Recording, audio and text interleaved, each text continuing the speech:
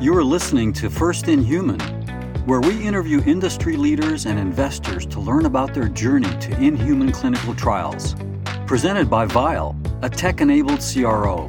Hosted by Simon Burns, CEO and co-founder, with episodes launching weekly on Tuesdays. For episode 10, we sit down with Kevin Caldwell, CEO and co-founder at Ossium Health. Stay tuned to find out what trend we'll see continue as the field matures. Kevin, thank you for joining us on First in Human. Thank you for having me. Let's kick it off with a quick round of introductions. Tell us about yourself and the background around Ossium. So I'm Kevin Caldwell, CEO and founder. At Ossium, we've developed a process for recovering and banking bone marrow from organ donors. We use that bone marrow to make therapeutics to treat diseases of the blood and immune system. We started the company about 7 years ago, and we're at clinical stage. Tell us a little bit more about the bone marrow transplant space and some of the challenges in building in and around that fairly unique space. We often think of cell therapies as modern medicine. Many of them are, but bone marrow transplants have been around since the 1950s. It's in many ways the first true living drug.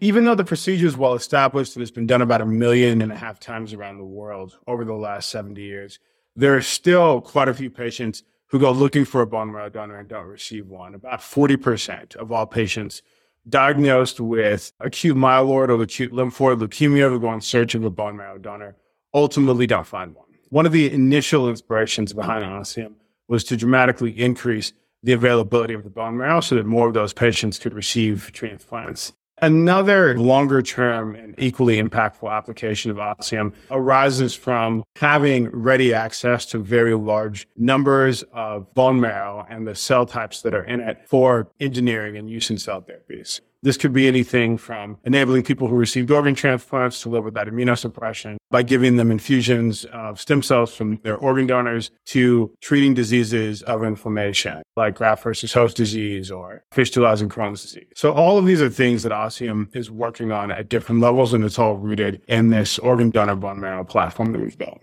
You don't come from a traditional biotech CEO background. You're a lawyer. You were at McKinsey for some period of time. You're at Bridgewater. Tell us about the steps that got you into biotech. And this is increasingly part of the fabric. We're starting to see more founders come from technology, come from different backgrounds. Do you think this is a trend that we'll see continue? I do think it's a trend that we'll see continue because as the field matures, the diversity of skill sets that a founder needs to be successful is only broadening. You need to be thinking about your ultimate commercial and market plan and the impact that you want to have from before you start the company.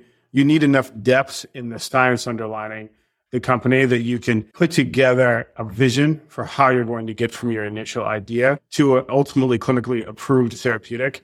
And you need enough familiarity with the regulatory framework that we all work within to be able to anticipate how to minimize the amount of time that it takes to get to approval. This is a skill set that really requires expertise in everything from bioengineering to regulatory law to the commercial dynamics of pharmaceutical markets. And so founders that have dabbled in a large number of different areas are going to be the best equipped to address that going forward. What advice do you have for biotech founders in general? You've been remarkably successful getting to clinical stage. Running a biotech company requires a series of different skills. What in particular would you give advice to new biotech founders around? There are a handful of lessons that have rung true for us over the years. One is that part of the power of our field in biotechnology is that in general, companies are developing products, whether it's a therapeutic or a diagnostic, that ultimately will save lives, that will improve the world in a tangible, meaningful way, such that when you succeed, there will be tens of thousands, hundreds of thousands of people walking the earth who are able to enjoy their life because of the work that you did. If your team, people who are employees at the company, partners of the company, if they really live and breathe that, if they internalize that, it can be incredibly powerful.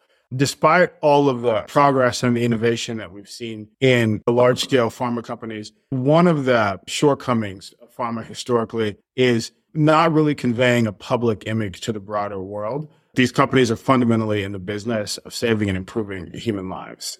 If biotech founders can really build the mission into the daily operating cadence of the company, it's incredibly powerful for recruiting, for retention, for many things. Another thing that has proven to be very helpful for us is really thinking about our business model and our product as being co-equally important from the very beginning. One of the things that we at Ossium, rather than working on a single therapeutic and having one asset and one clinical trial, we really began by developing a platform, our bone marrow bank, that could be used essentially for dozens of different applications. Part of the reason for that is the nature of research is such that it's impossible to have too much conviction about what exactly is going to unfold before it does, or how long it's going to take, or exactly how much funding it's going to take to get there. If you can identify multiple complementary paths for ultimately having clinical impact, ultimately commercializing and scaling, it will dramatically improve the odds that the overall business succeeds. Another thing that we've done is think about our pipeline as cumulative. And so what I mean by that is we have some indications that we're able to serve patients very quickly. So the core bone marrow transplant program, for example, a bone marrow transplant is a transplant. And from a regulatory perspective, it's looked at in much the same way as an organ transplant is. It's not a drug. It's not something that we invented. What we did was develop a process for obtaining it from any source. But because of that structure, it's possible to ultimately get into the clinic and treat patients and improve lives more quickly than if you had to begin with a novel small molecule from the gate. At the same time, we also have programs that we're doing in parallel that do involve doing further manufacturing and engineering on the cells that do require full 3-phase IND programs. And then we have things in between. That means that we have some opportunity to begin to commercialize within the company's first 5-6 years, other things that unlock in the second 5 years, other things in the third. And that overall is de-risking to the business and increases the opportunity set. I would encourage founders to try to find multiple applications for the technologies they're developing. At Vial, we think a lot about clinical trials, where clinical trials are broken, where they're inefficient, how to make them more efficient, with a particular lens on how to use technology to do so. Now, as a clinical stage company, you've seen some of the challenges firsthand. Where do you think there's gaps for technology to come in and drive an improvement in efficiency? So before getting into biotech and before studying law or economics, the very first thing I did was study physics, actually. One of the great unlocks in mechanical engineering, which is built on physics over the last century, has been the transition from needing to really build a prototype of something before you could even begin to test it, to being able to, in a computer simulation, crash a car and get useful information about how the vehicle would actually handle the force of the impact without needing to even build a prototype car. In life science, the number of variables that we deal with and the complexity of their relationships is exponentially higher than you generally have in sort of traditional mechanical systems. To date, it takes far more computational power to be able to build those models, but that power is coming. As we approach a world where it's possible to build useful simulations that can tell you something about how your drug will behave before actually doing the experiments, waiting for your cells to culture, or observing your model organism for weeks or months, et cetera, that will have an enormous impact on the pace of biological research. Last question for you, Kevin. XBI went into a bear market before the rest of the market. It's now a couple of quarters that there's been a challenging environment for biotech companies raising money. What advice do you have for companies as they think about raising capital in this environment? What approaches should they take in terms of shifting capital allocation? How should they think about investor outreach? Really, any advice you have? I would say the overall theme of this market is that risk has been repriced, and we've moved from a world in which investors are optimistic about growth and particularly excited about biotech because of its association with the companies that pulled us out of the pandemic, to a world where investors want safe, steady, predictable cash flows, which is about as far from what a typical biotech, even a publicly traded biotech, is as you can get. Some things about the structure of this market are and will be fundamentally challenging because of macroeconomic factors that are beyond the industry. The practical thing, the most helpful thing for biotech founders to do is, one, I'll say the obvious thing, minimize cost, because you should not assume that this environment is transient. I think the safer assumption is that we're going to be in this more difficult fundraising paradigm for a long time and to build to weather this storm. Two, and this builds on the point I made earlier, if there's any opportunity whatsoever to generate revenue in the near term instead of 5-10 years out, identify what that is and think about how to put resources against that, because that revenue is going to be your best protection against this market.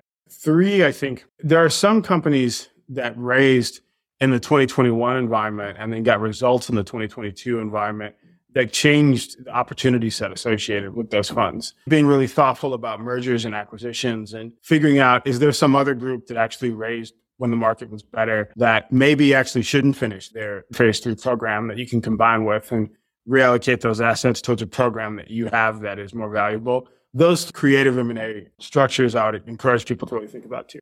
It is possible to raise in this environment. It's just harder. I think great companies with great data can raise. What I would say is that even though it's possible to raise in this environment, what is challenging is raising at the kind of valuation that you might have had on your prior rounds in earlier years. And so I would just encourage founders to be realistic about valuation and just focus on keeping the business alive. Well, with that, Kevin, thank you for joining us and appreciate your time today. Thanks, Sam. Thank you for having me. Thanks for listening. Be sure to follow us on Apple, Spotify, Google, and YouTube.